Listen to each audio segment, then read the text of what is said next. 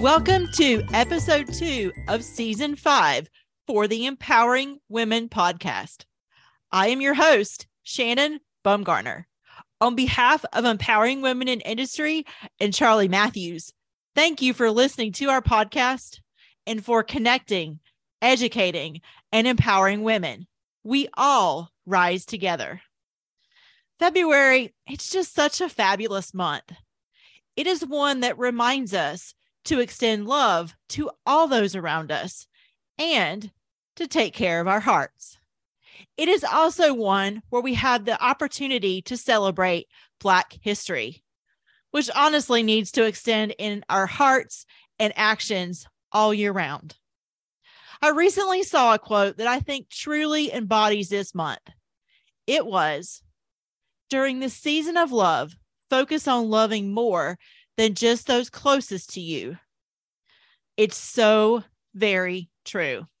We need more love and kindness in our world to elevate connection and empathy. In the words of Steve Hall, the truest form of love is how you behave towards someone, not how you feel about them. And speaking of connection and kindness, I met this episode's guest last year at a Paradigm for Parity event. During this event, I was a little nervous and honestly completely out of my comfort zone. But Carolyn Alessi, well, she made me feel seen, comfortable, and included. She is such a rock star and a genuinely fabulous human being. When she isn't wearing her Superwoman cape, Carolyn is a health director for community health and well-being at Trinity Health of New England. During our conversation, Carolyn and I discuss her leadership journey in healthcare and the many lessons she has learned along the way. We talk about her work in the Million Women's Mentors Connecticut chapter and her rise to state chapter leader. And finally, we talk about the factors around health disparities and how we can all make a difference. I am so humbled and excited to bring Carolyn into your circle. You will definitely want a pen and notebook for this episode. She shares some leadership advice we can all use. I felt like it was my own personal coaching session, and I'm so happy I can share it with you. So strap in, enjoy some chocolate, and show yourself some love. I will see you on the other side.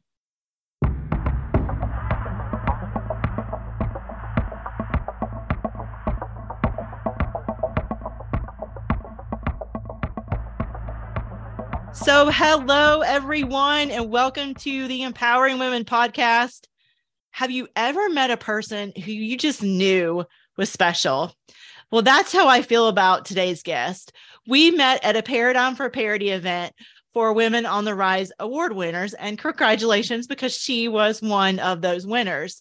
She was my fantastic table mate, and she made the night so fun and enjoyable. But Carolyn Alessi, she is definitely a woman on the rise and so much, much more.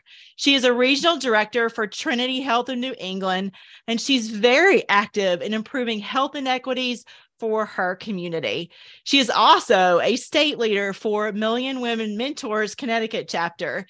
She's a remarkable role model, and I feel so fortunate to have her with us today. So welcome, Carolyn, to the podcast. Thank you, Shannon. It's great to be here.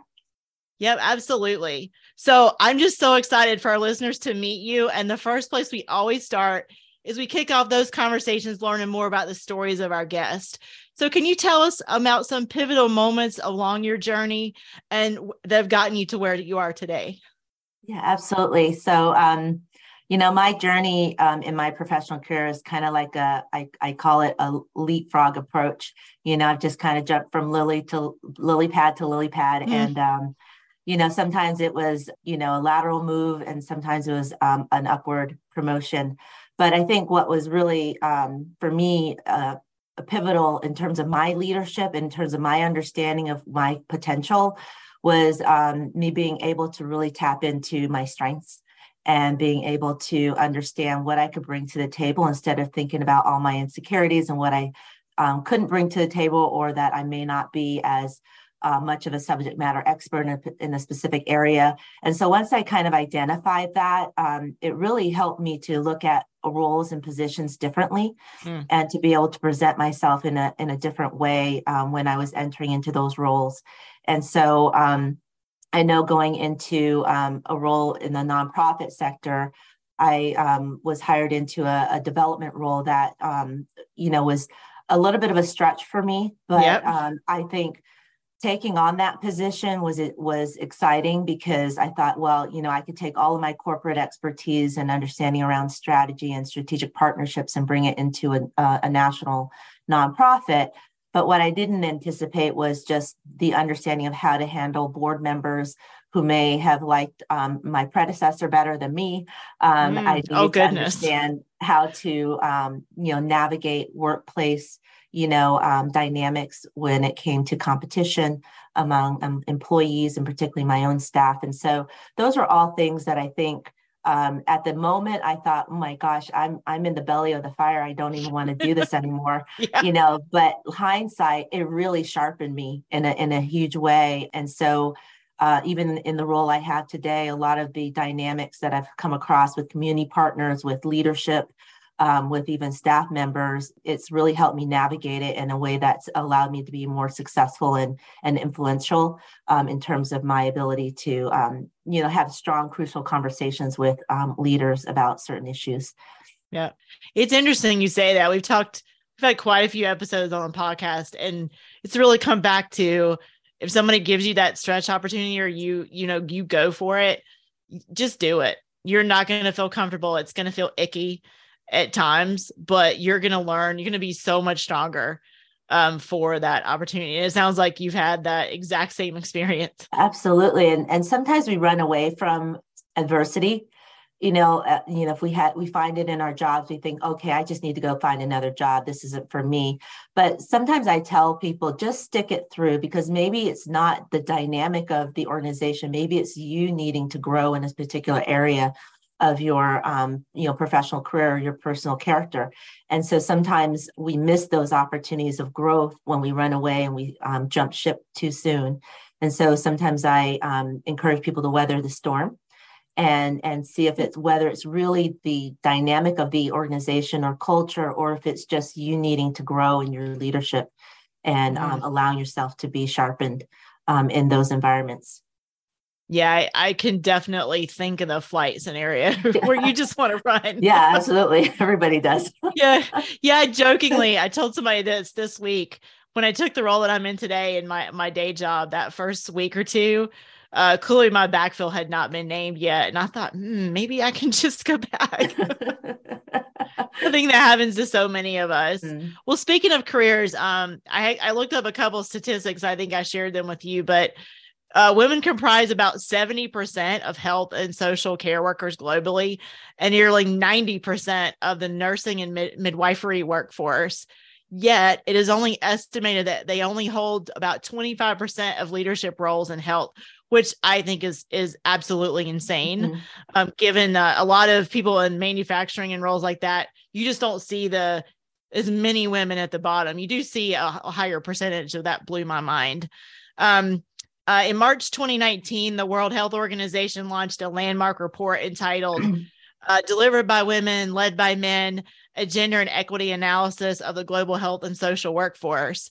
And the report essentially calls for urgent action to address gender equities in the health and social care workforce in order to reach universal health coverage and other sustainable development targets.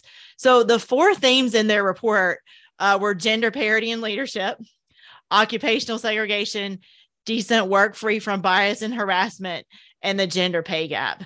So it amazes me because clearly you're in healthcare leadership. So I'm really curious, what has been fundamental to your success, do you think? So I think there's 2 things for me that I found to be, what contributed to my success. And one is having a really strong, broad network.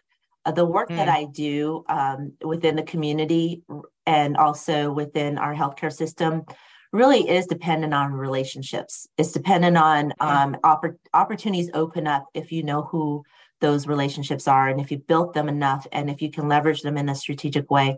And so for me, I've been able to really build and grow that network. So when I see an opportunity for a grant, I immediately know who I can tap to open a door for me. And sometimes people don't have those types of networks. And I see it in our healthcare system, especially. A lot of the leadership is homegrown. They've been in the healthcare industry from day one. And they haven't really spent a lot of time broadening their network in the community and with other corporate partners. And so a lot of opportunities are missed. And so coming into a healthcare system with already a strong network on the industry side, and then coming in and building that network in the community has really helped me to be able to advance a lot of the priorities that we're trying to achieve in our community. And I think the other thing is I've really learned how to build internal allies, inside the organization. This is something that's often underutilized, so you can foster really great, strong relationships at the leadership level if you really look to understand how you can serve and support those leaders, and building and cultivating that relationship, so that when you have to make an ask for something to move forward in an organization for you, or to be arced up to get someone's attention so that you can move forward in your decision, it's those relationships and those allies that are so important. And that's something that I've seen has allowed me to be successful in moving certain initiatives that some people are like, that's dead in the water, or that's never going to happen. But because I've built those strategic relationships internally, I've been able to go, hey, can you kind of, move this forward? Can I lean on you to help get this attention, the attention to the president? So these are things that I think are important when you're a woman in leadership, and so I have certain allies on my cell phone, and I text them.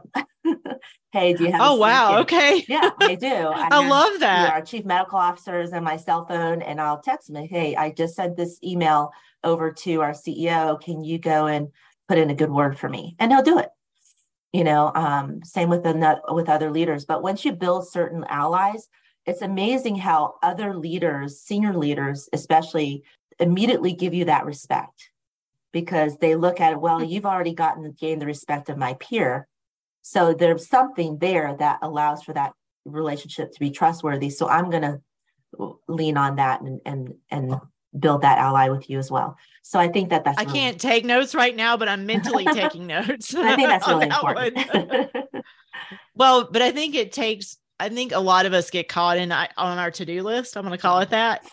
And we undervalue the time that we connect with others and try to form those relationships so that when we do need them for whatever reason, we can go call on them. Right. Exactly. And, and that's so important, especially as a woman in leadership. You really have to cultivate those relationships and build that trust. But I think also you have to deliver. You have to be known as someone that gets things done, and done in a timely way. And that's, I think, sometimes where, unfortunately, a lot of women leaders tend to say yes to so many things and don't deliver on any of them, or under deliver. And that really hurts the reputation. That really hurts the ability to, have confidence in the work that you're doing. So I always really try to, if I'm going to put any effort in, I try to deliver, but I also try to over deliver, but under promise. Yes, I've learned 3 things. One I knew on the outset, which was build a network. You really taught me on really thinking about internal allyship and being very thoughtful about building those relationships, and that boundary setting. So I knew from Brené Brown's work and quite frankly, my own development, that boundaries are really important for your own happiness and joy. But I'd never thought about it in terms of your ability to deliver. Because you're right. If you've spread yourself too thin, you're going to fall on something. And it may be the something you really don't need to fall on, to your point, and it hurts your reputation and your leader brand. Right. Exactly.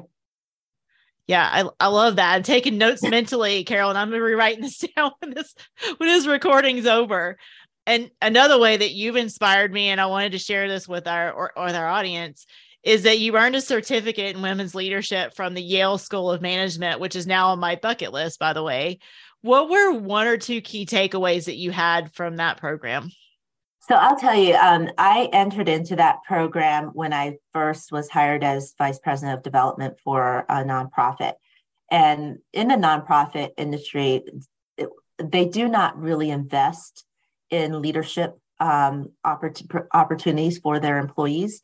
The corporate world does. As soon as you hit a certain threshold, they're investing in you, giving you a coach, sending you to courses, giving you executive leadership, programming.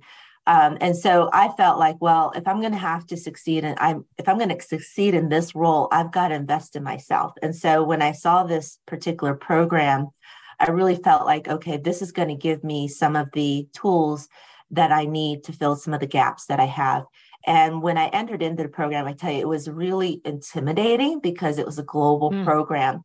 And there were women from all over the world, either owning their own business. I remember sitting next to a woman from Brazil, and I asked her why was she in the program. She said, well, because my father owns this large corporation and he wants me to take it over, and I need to know how to really lead effectively.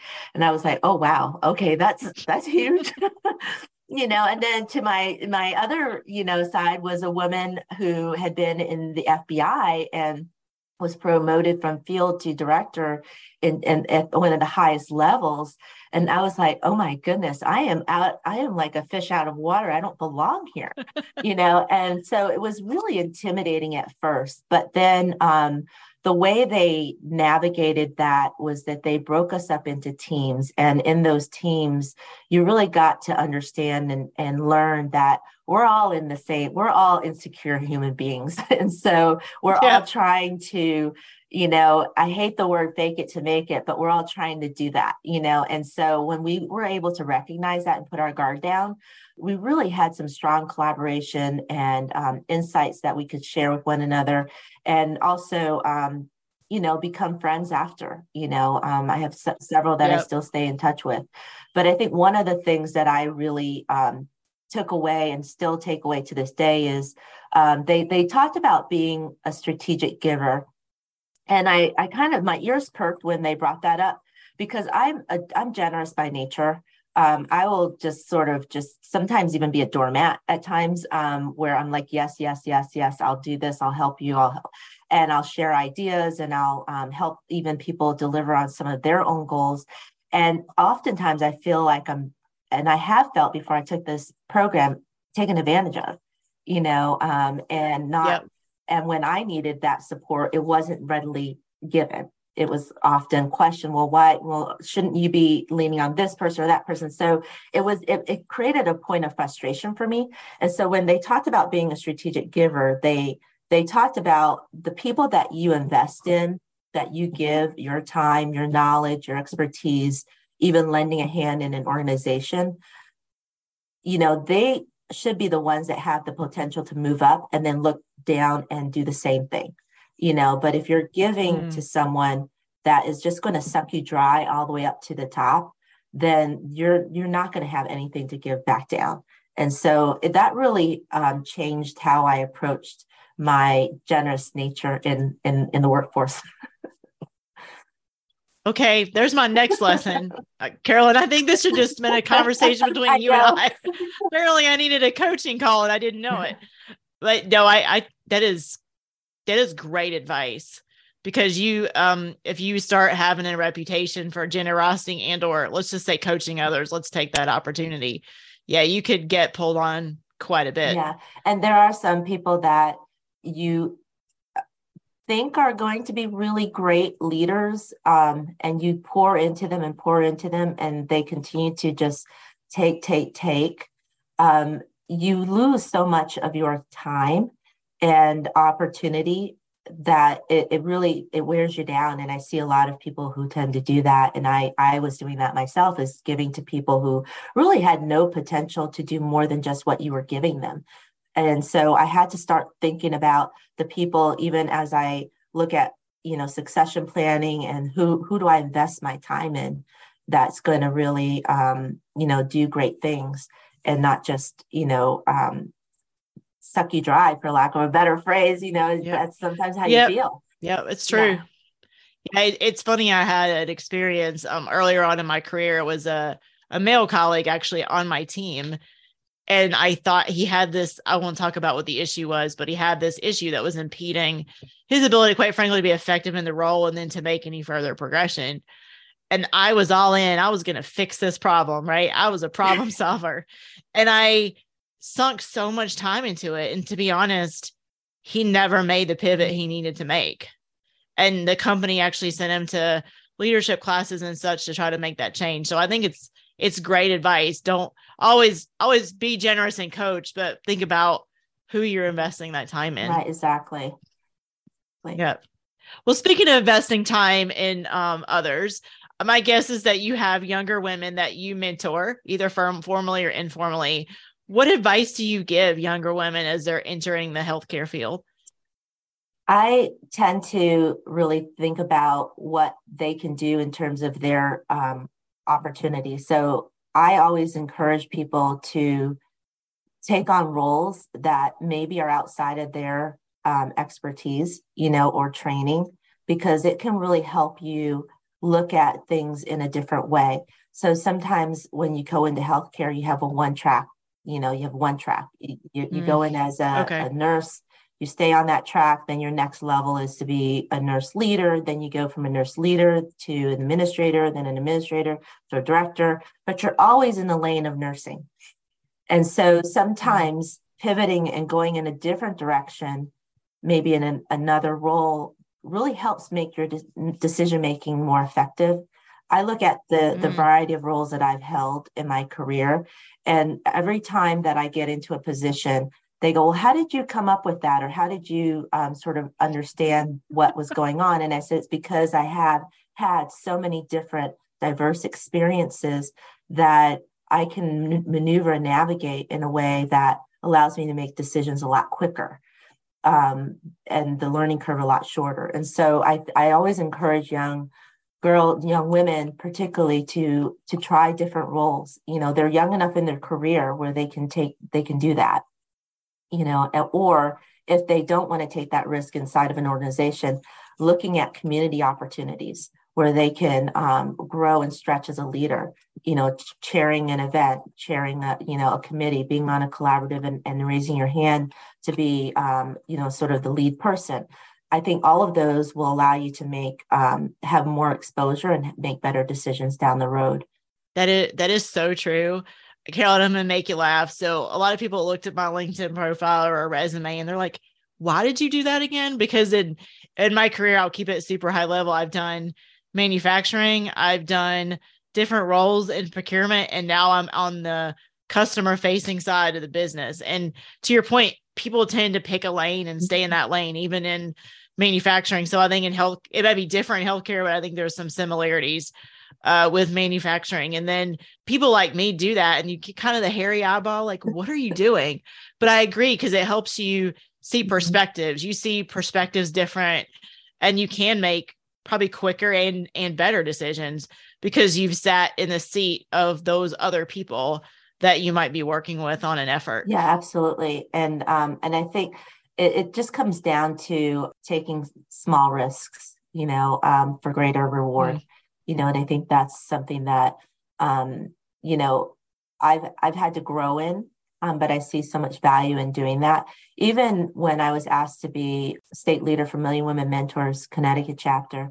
So that was a funny story on how that even came about. I have a good friend. Yeah, please share. I have a good friend who was guarding the lieutenant governor. He was her, for lack of a better word, bodyguard. And he said, you've got to get onto this council that the governor and the lieutenant governor are forming. They were new in office. They're in their second term now. And I said, well, I don't really know what you're talking about, but sure. And so he said, so he made some calls and he had me go into a meeting for the Governor's Council for Women and Girls. And they stuck me in the education and STEAM subcommittee. And I was like, why am I in this committee? I have no idea what, STEAM is. Like, what's the acronym for that? And so I sat there just really kind of like a fish out of water going, I don't think I should be in this. I should be in the leadership subcommittee. But I kept getting pressed to be in this one. So I said, okay, let me sit in this one. So I was there for about 4 or 5 months. And then the lieutenant governor wanted to bring Million Women Mentors Connecticut chapter to Connecticut. It's a national network for women who are, either engaged in STEM pathways or want to pursue STEM pathways. And her and the governor were interested in building out, STEM opportunities in Connecticut, and thought that this would be a really great way to do that and to build that network. And so they started off launching it in January of 2020. And I was invited as just a stakeholder to be a part of the launch. And then the launch kind of fell flat. And so 6 months later, the general counsel called me and she said, hey, the lieutenant governor would like you to take on the state leader role because the prior person really didn't, do a great job. And we really saw how much you had contributed to the education and STEAM subcommittee. And she feels like you'd be a great fit. So I couldn't say no, but I was like, I have no idea what this is about. And I don't even know anything. You're like, I sat on the subcommittee. I came in as a stakeholder, right. And now suddenly I'm the state leader. How does this happen? And I am, so for me, I almost fell out of my chair when I got that call. And I was like, are they serious? Are they crazy? I don't know anything about STEM. I don't even know what it stands for. I got the acronym wrong every single time I tried to say it, and stuff. And so I kind of felt a deep sense of insecurity of, I don't think I should do this. But I also felt like, well, it's an opportunity. If I don't take it, I'll have missed out on something. And so I accepted the role, and I convened 18 women across the state who were interested to begin with when we did the first launch. And these are subject matter experts, people who live and breathe STEM education, STEM careers, and they are involved at every single level. And I remember our first meeting that I convened. The lieutenant governor was there, and I started the meeting, and everyone just kind of looked at me like, "Who is this woman? We've never heard of her. We've never seen her." And of course, some of them tried to bump me out of my seat by, saying, "Oh, Lieutenant Governor, I remember when you and I worked on this and that." And I was just like, "Oh my goodness, I don't know how I'm going to do this." But I realized that there is something that I have that none of the others had, which is what helped me shine at the Education STEAM subcommittee, is I'm not a subject matter expert. So that means I don't get stuck in the weeds. I am able to look at things in a more high level way, more strategic, and then lean on my strengths of being able to get diverse people who have differing opinions about how things should go and get them to play in the same sandbox. So I told myself, Carolyn, you've done this before. You know how to do this. This is exactly the same thing. And they can tell you exactly all the things that you need to know about STEM, but you just need to be able to move them along and start getting them to produce as volunteers so that they feel like their time is valued. So that's what I did. And, fast forward almost 3 years later, we've done incredible work. We've taken that 18 women STEM leaders. We've incorporated male allies who are passionate about advancing women in STEM. We've grown our network from that small 18, individuals to now over 300 people in our network. And we've done a number of events that are high impact, high power events. And, we've stood up our Stand Up for STEM Mentorship Award platform. So we've done a lot in close to 3 years. And it didn't depend on me. It depended on me being able to work with my steering committee, who are subject matter experts, and encouraging and inspiring them to lead and do great things. Yeah, I totally agree, Carolyn. I think it's funny. I've got several parallel stories, but I think the takeaway is when you're in a situation and you don't feel like you belong or you shouldn't be in the chair, be it a role that you've accepted or a volunteer opportunity, I think you need to step back to your point and say, what is it that somebody saw in me? What is it that I do bring to the table? Because I've done this multiple times in my life. I had a women's leadership program at a company, and we got put in a project sub team, and it was about building a balanced scorecard for mergers and acquisitions. I'm not a finance person. I've never done anything with mergers and acquisitions. And I had that moment of, what in the world am I doing in this team?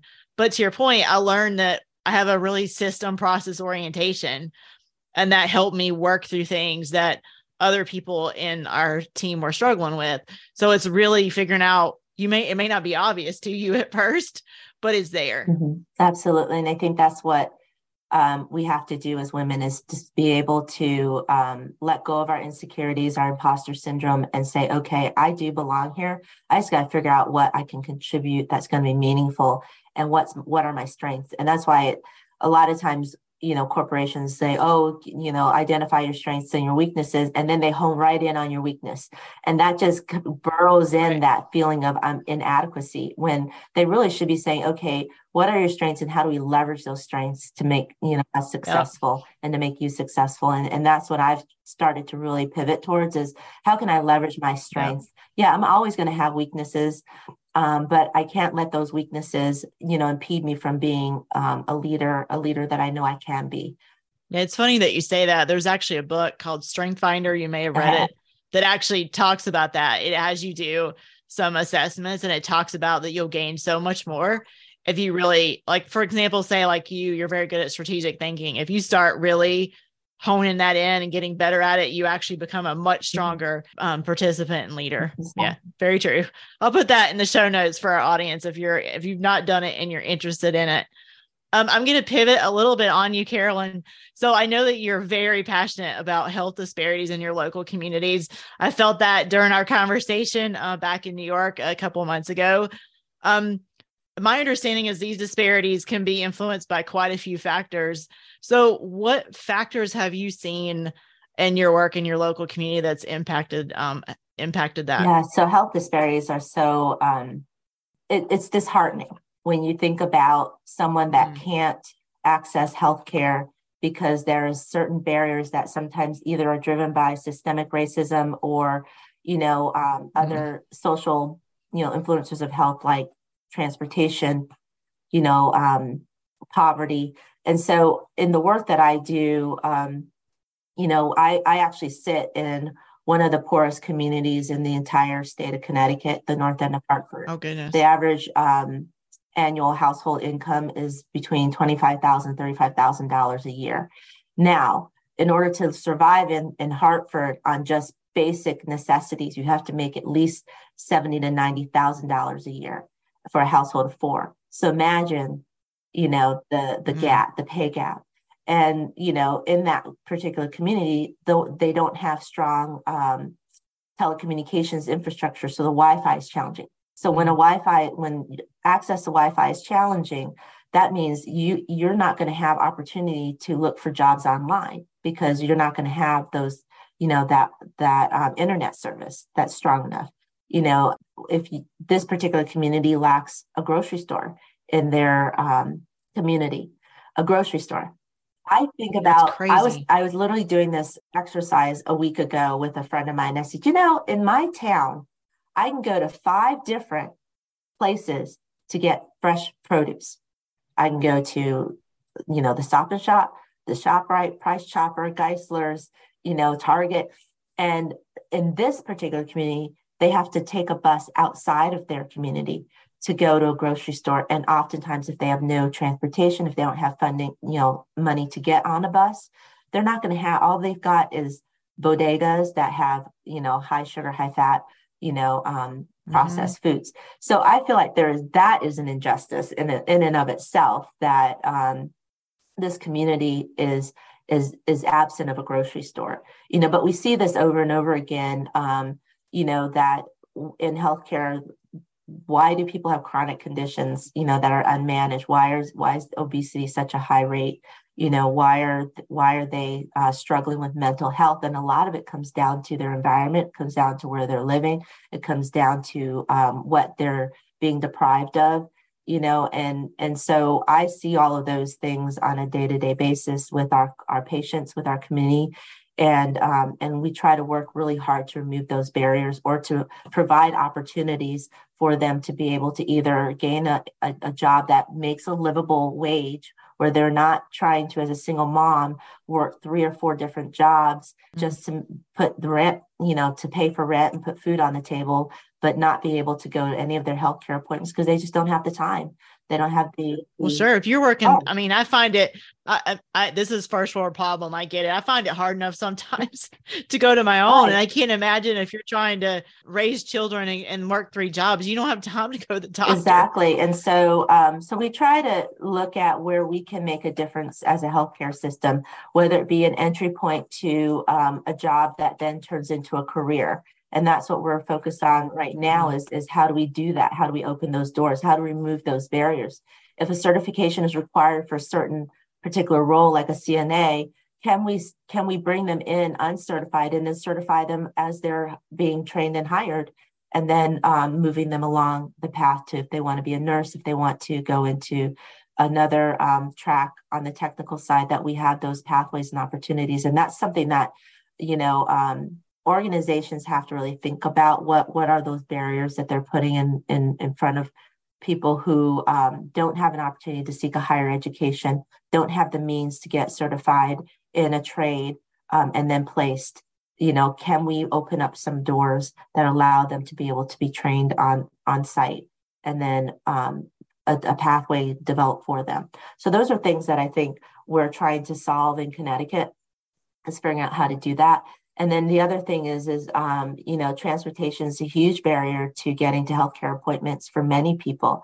Either they lack a caregiver that can bring them and they're elderly, or they just don't have a car and the ability to get to different appointments, especially if they have a number of conditions.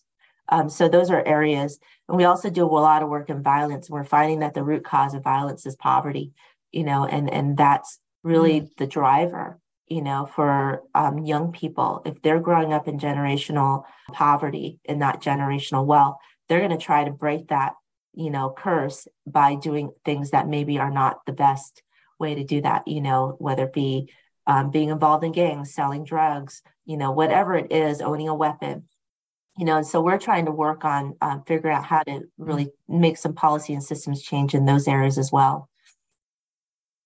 I had never thought about that, but it would have to be. You're trying to find a way out, and probably in certain cases, those people are easy prey. I don't like that word, but they're impressionable. They're fresh. Yeah, good. That's much better wording. Yep. They're impressionable, and what we have found with a lot of the youth that we've worked with our community partners is that they didn't intend to fall into violence or violence-related activities. They just either were latchkey kids at home alone, or lacking community, lacking that community connection. Oh man. Yeah, it's so true. Obviously our audience is from a diverse part of the United States and some even global, but what do you think our audience members can do in their own communities to reduce health disparities? What are some actionable things they can do? So a lot of communities have boards that are open to the public to join, coalitions. But I think really thinking about looking the makeup of your community. If you're in a suburban community, you're not going to see the disparities as much. And so what I would encourage you to do is take some time to volunteer in an urban community, in an inner city. Not as charity work, but as understanding those barriers, and not just volunteering and showing up, but having conversations, building a connection with these individuals. I find that sometimes when you know the people's stories, you really understand, wow, those are real challenges, and how do we remove those challenges? And sometimes we can be in a place of a power of position or influence. And we've got to be able to think about, okay, how can I use my position and my influence to help better this community? And I would also encourage people, if they have a chance, to be able to volunteer globally in more lesser developed countries, because then I think you really see the major disparities. I had a chance to go to the Philippines with my daughters over Christmas, and we served in a small village that was struck by a typhoon, and we engage with the families there that lived in a one unit hut. Literally it was just a hut that was made up of a tin roof and then straw. And there was 7 family members that lived there. And I was responsible for making dinner for them. Well, they didn't have a refrigerator. They didn't have a stove. Mhm. They didn't have running water. And so for me, coming from, the place I came from, where I live in a house, I've got running water, I've got, lots of nice knife sets to kind of slice up, and fillet a fish. I had nothing. And, Right. and it really humbled me. And it really forced me to be resourceful, because I was like, I don't want to disappoint this family and not make a meal because I don't have the right stuff. I need to figure out how to make this meal and so that they can have something to eat with what I have. And that type of exposure really helps change your lens around the world and in your community as well. Yeah, I also think maybe not the global piece, but in your community, it really starts to help you check your biases, because you start thinking things based on your own experiences, and you start really learning, to your point, people's stories. And you're like, oh, maybe that bias is not so real. It's something I've created, or the greater society has created, and I've absorbed, or a combination of the two. And it really makes you think. Oh, yeah, I love that. I had no idea. I didn't even think about internet access, because it's so prevalent, in the communities that I grow up in. And to your point, like, even if they either got a free or sponsored online class, they couldn't take it, right? Because they don't have access to a computer, and they probably don't have a library nearby that it's easy for them to access to and go take that class. So it really starts putting up all these barriers that other people don't have. So wow. Well, keep doing that work, Carolyn. It was amazing to me. And I encourage our audience, go find one organization or go have that conversation and learn more about what you can do and make the lives better for those around you. So, Carolyn, I have one final question for you. And so when I've begun to start incorporating, what is one piece of leadership advice that you'd like to leave our audience with? Gosh, there's a lot, but I think lead with confidence. That's something I feel like is like simple, but we all know in our gut what we can do. And sometimes we second guess and talk ourselves out of an opportunity to speak up and share an idea, or an opportunity to take on a major project that could, lead to some exposure of who you are and your leadership. So I say lead with confidence. If your gut is telling you, hey, you should raise your hand and do this, do it. And if you're not sure what, if you're not sure if you're going to be able to succeed, then find your advisory board, your people, your team that will give you support and knowledge and encouragement to succeed in whatever you decide you want to set foot in. And that's what I would just really encourage people to do. I love that. So I did live. I do have one final question. Where can people find you on social media? So if people want to connect with you and watch the amazing things you're doing, where can they connect with you? Yeah, so there's two places. They can I do a lot of posting on my LinkedIn, more so than I do my Facebook, on a lot of projects and works, and even thoughts that I have around the work I do. So if you just look me up under Carolyn Roberts Alessi, you'll find my LinkedIn pretty quickly. For the work that I do with Million Women Mentors Connecticut chapter, we do have some social media handles. On Instagram, we have at MWM-CT. And then on our Facebook, we have MW Mentors with an SCT. And so you can find us that way. And then on LinkedIn, it's Million Women Mentors Connecticut chapter. And so if you want to follow us, that, we post a lot of different things on there as well. And then we also have an email distribution list. So if you email me at millionwomenmentorct@gmail.com, we can add you to our e-newsletter that we send out monthly. And then any other work that I do, you can follow Trinity Health in New England. Yep. Well, Carolyn, I feel so blessed. I know you're one busy lady. So thank you so much for the time. Thank you for that wonderful evening where we had the chance to meet. And I'm just feel so blessed to be in your presence. Thank you so much. Thank you to your audience for being with us today. And I will see you soon, everybody. Bye. Have a good day. Bye.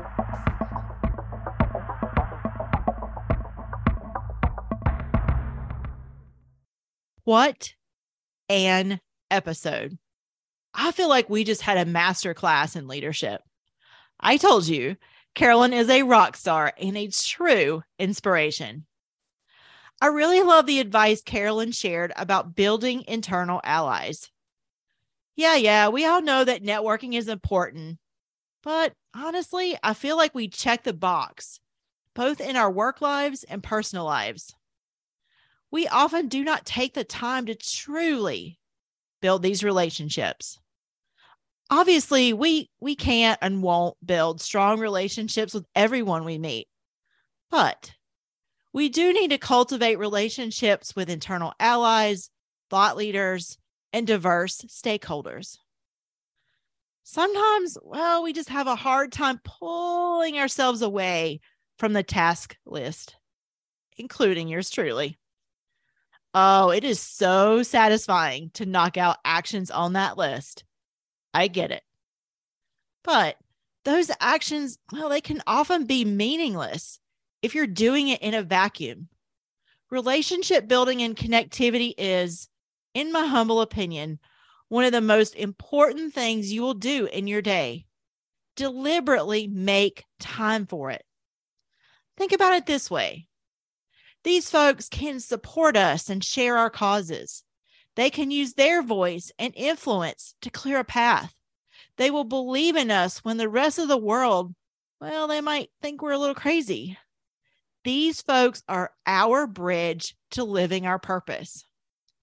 And speaking of building relationships, well, empowering women in industry, well, that's where it's at. A fantastic place to start.